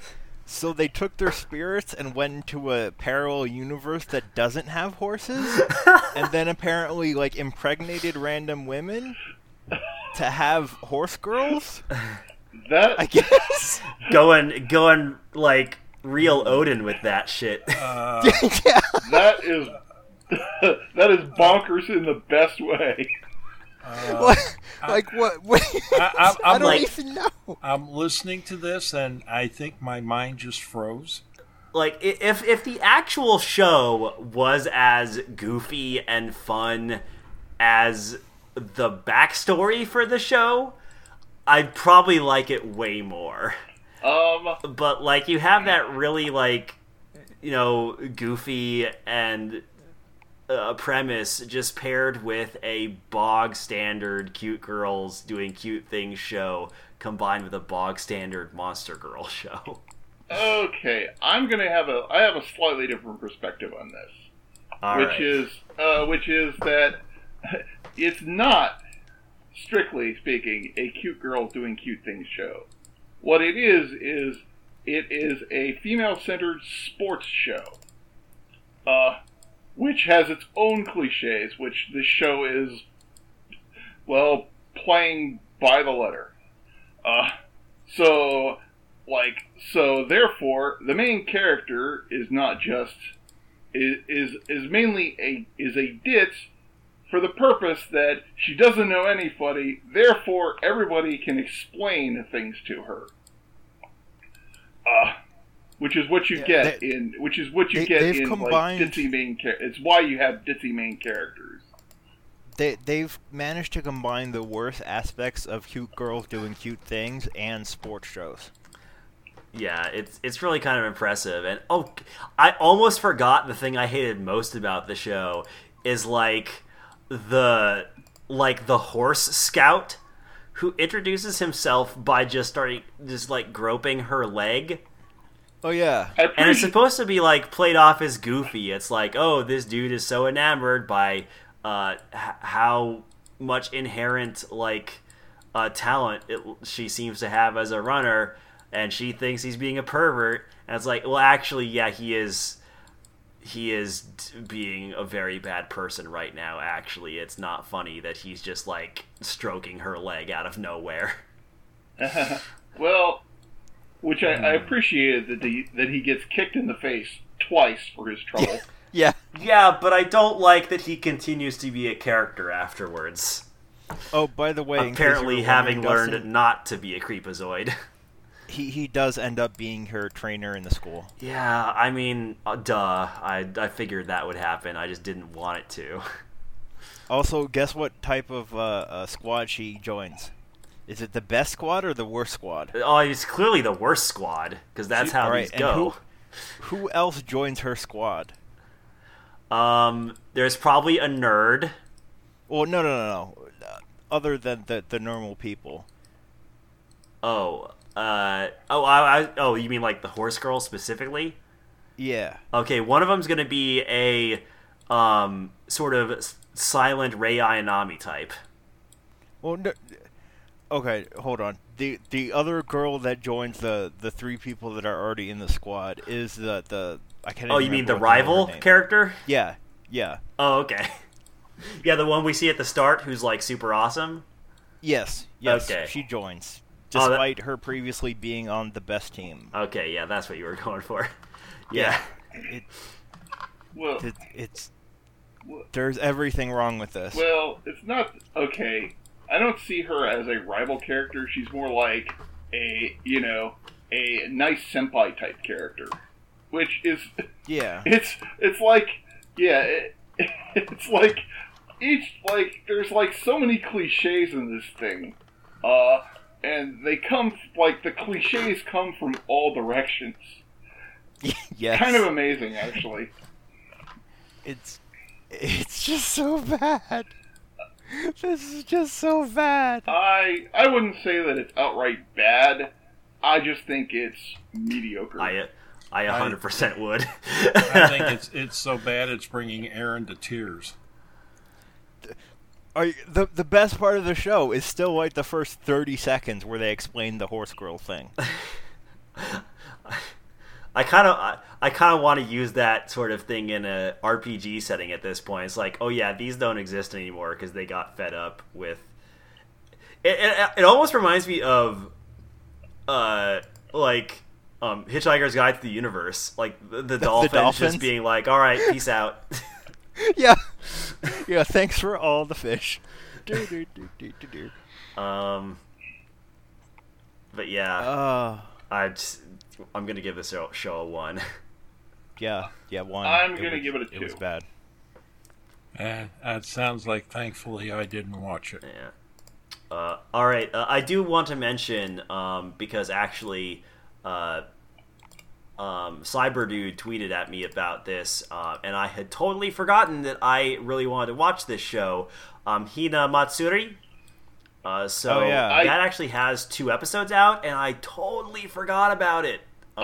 Yes, I saw it, and I liked it, and we can talk about it next week. Yeah, I 100% intend to watch that show. The first episode of My Hero Academia came out, but it's supposed to be a recap, so it's not worth reviewing. Yeah, we just skipped it because it was largely a recap episode combined with a beach episode, which we all know how those go. No, it was a pool episode, but yeah. Oh, close enough. Yeah. Actually, the girls were in full bodysuits, so that really aggravated the boys. I can't imagine how fun Mineta was during. Oh, he was the one who planned. He planned all this. Laughs. He planned all this, and it backfired in his face, and he was royally. Of course. Of course, Deku did something too, but you'll have to watch it. I'm not going to give it all away. Yeah. All right. Anyway, also next recording we'll be covering Full Metal Panic. And also probably some other stuff. Yeah, I think Piano no Mori also. Yeah, I think that hasn't been picked up for streaming yet. Okay. Hisone to Masotan also aired a little too soon before recording for us to get to. I also failed to watch Cutie Honey in time, but I will try to get to that for next time as well. There's just a lot of stuff that I didn't have time for. I saw Cutie Honey. We can talk about it. Okay. Yeah. I sort of figured.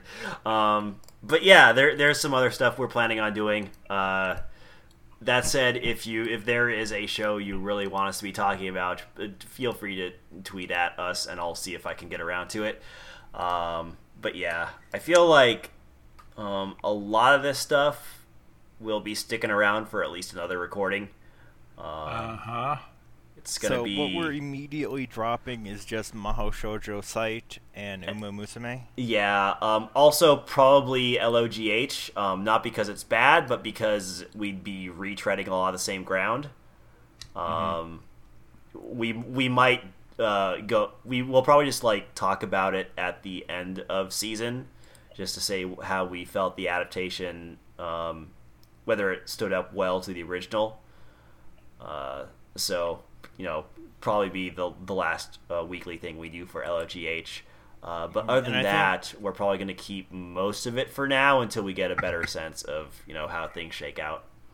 Yeah, and I think unless you really like it, the Nil Adamari no Tenbin, the Otome game one, we can probably stop talking about. Yeah, I think there are a few borderline ones, like Gurazani and Nil Adamari and Saredo and Sao, that I think... Yeah, we don't need to... Yeah, unless the next episode, really does something different, we don't need to talk about Gurazani.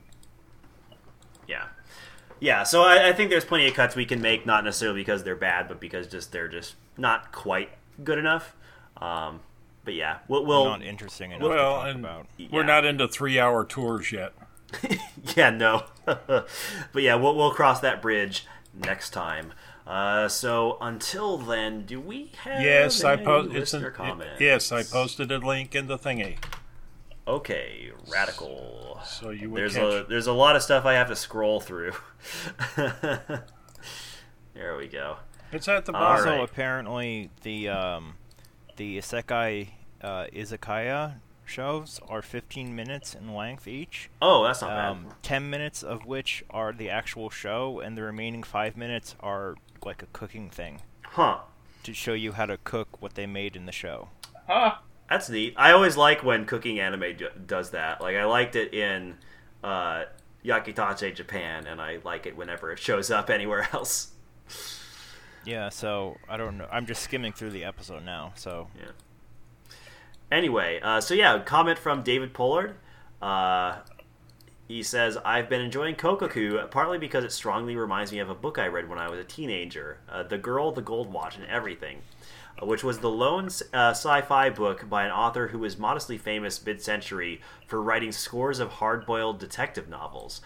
Differences are mostly superficial, hillbilly mobsters instead of a cult, protagonist is male instead of female, and there are lots of women trying to bed him since this is an adult novel from the early 1960s. One major difference is that you get booted out of the frozen time after an hour subjective time in the book. Very pumped that Violet Evergarden has finally made it over to Netflix. Not surprised to learn that episodes 2 through 5 were anime original. There's a scene in either Ep 2 or 3 where the short doll with the round face and glasses is looking at a store display, reminiscing about the creation of the first typewriter, and a doll in support of the inventor's wife, who was a novelist going blind. It's clear that the form sitting at the typewriter is a literal doll and seems to be a deliberate attempt to obfuscate the issue of Violet and the other doll's humanity. To me, it wasn't clear that Violet was human until I heard a few episodes later her letter on behalf of the betrothed princess. Also, it seems that her level of AI was jarringly at odds with the other technology in the society she was in. Not that this has stopped other anime from following similar conceits. Yes, I'm looking at you, Indestructible Machine Girl. I don't actually remember that anime. The title for that was Unbreakable Machine Doll. And oh, okay. Yeah, that was a light novel adaptation from a few years back. Wasn't that good. Yeah. See. I've read the manga. Like I said, it wasn't that good. One other aspect of the artistry for this anime that was not mentioned in 358 was voice acting. It would be so easy and so much less effective merely to have Violet's voice actress merely do a bad job of acting and read the part uniformly flat and affectless. Instead, she's doing it subtle, and it's making all the difference. Violet's character will probably be a nightmare to dub into English as effectively as she was originally voice acted. Which actually is a good point that, I totally forgot to bring up, but the voice acting also definitely helped the melodrama not come across as too cloying. One last note, looking for anime to do live action, how about Kokoku? I'm seeing it as a low-budget 1970s BBC live-action show. Think Tom Baker era Doctor Who. Cheesy special effects, things hanging in the air on fishing lines, all lighthearted fun and not taking itself that seriously. I think that would work better if Kokoku itself took itself less seriously. Though I can totally see Kokoku being a pretty solid B-grade Netflix original live-action series. Very culty. Yeah, I can see it sort of being, like with slightly like give it, around about the production value of what Stranger Things had, and I can totally see that being a pretty solid live action adaptation. Yeah, buddy. But yeah, thank you for the comment, David. Yeah, I definitely agree with that reading of. God, I definitely agree with your comments about the voice acting being pretty important, and also pretty good stuff on Kokoku. I don't think I've ever heard of that particular author. I don't think he said his name in the post. John D. McDonald. Okay. I have heard of that. Yeah, yeah. That doesn't surprise me. You seem to know a lot about sort of older sci-fi authors. Well, yeah, a lot more than I do. Well, yeah, because I used to. Yeah, I read. I used to be. I used to frequent sci-fi news groups, particularly. Oh, okay. Rec Arts SF Written, back when Usenet was a thing. Back when people went to Usenet, yes.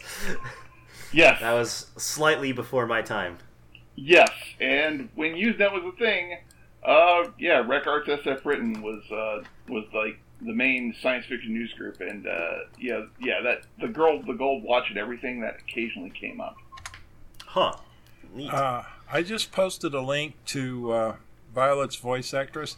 Take a look at the work she's done, and you can understand why she did what she did. Okay, Yui Ishikawa. Let's see. Oh, she's Mikasa in Attack on Titan.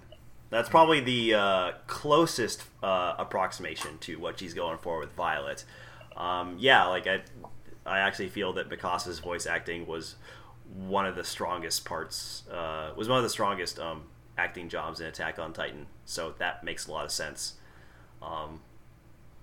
Also similar, not necessarily in personality, but voice affectation, because Mikasa is very serious at basically all times. But yeah, that I totally get why they would cast her then. Interesting. She was in an episode of Ushio Totoro. Interesting. Mm-hmm. Anyway, it's late. Yeah, I gotta make dinner now. Yeah, so that'll be it for this episode of BakaCast. Feel free to send us comments and questions either on our blog at projectharuhi.net or audioentropy.com.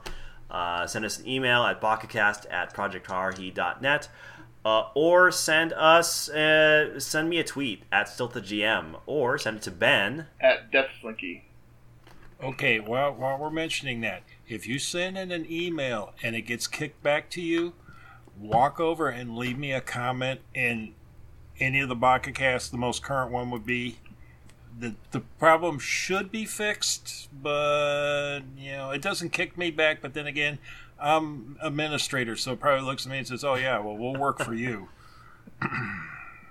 You kind of got to ride that line between blocking enough spam and also letting actual legit emails come through. I had 238 email messages this morning, and the only one that was any good was Crunchyroll. All the rest of them was trying to sell me everything from Cialis to a new roof. Yeah. Yep. Since a lot of that stuff gets forwarded to me, I'm very well aware. Thankfully, my Gmail just automatically puts that stuff in the spam box. Well, the BakaCast I fixed, because you should be pretty much haven't seen spam out of it for a while, but they adjusted the server and didn't bother to tell me, and so my temperate settings went to draconic settings. And so I had to go in and talk to the dragon because he was being temperamental. I like how if I go into my spam podcast yet? I like how if I go into my spam inbox, like a good 90% of it have the BakaCast at projectharuhi.net tag in the subject line, letting me know it's from that email address. Oh well, such is life on the internet. Yeah, well, like I said, it's Spum, spum, spum, spum, spum. Never mind. Anyway, Ben. Dustin. 3, 2, 1. Kirabush. Thunderstorms. It was 40 Monday, 87 today, and it'll be 42 Sunday. What season is it? Wabbit season. Bye-bye. It's like 90 degrees here, Larry. Yeah, but it always is 90 degrees there.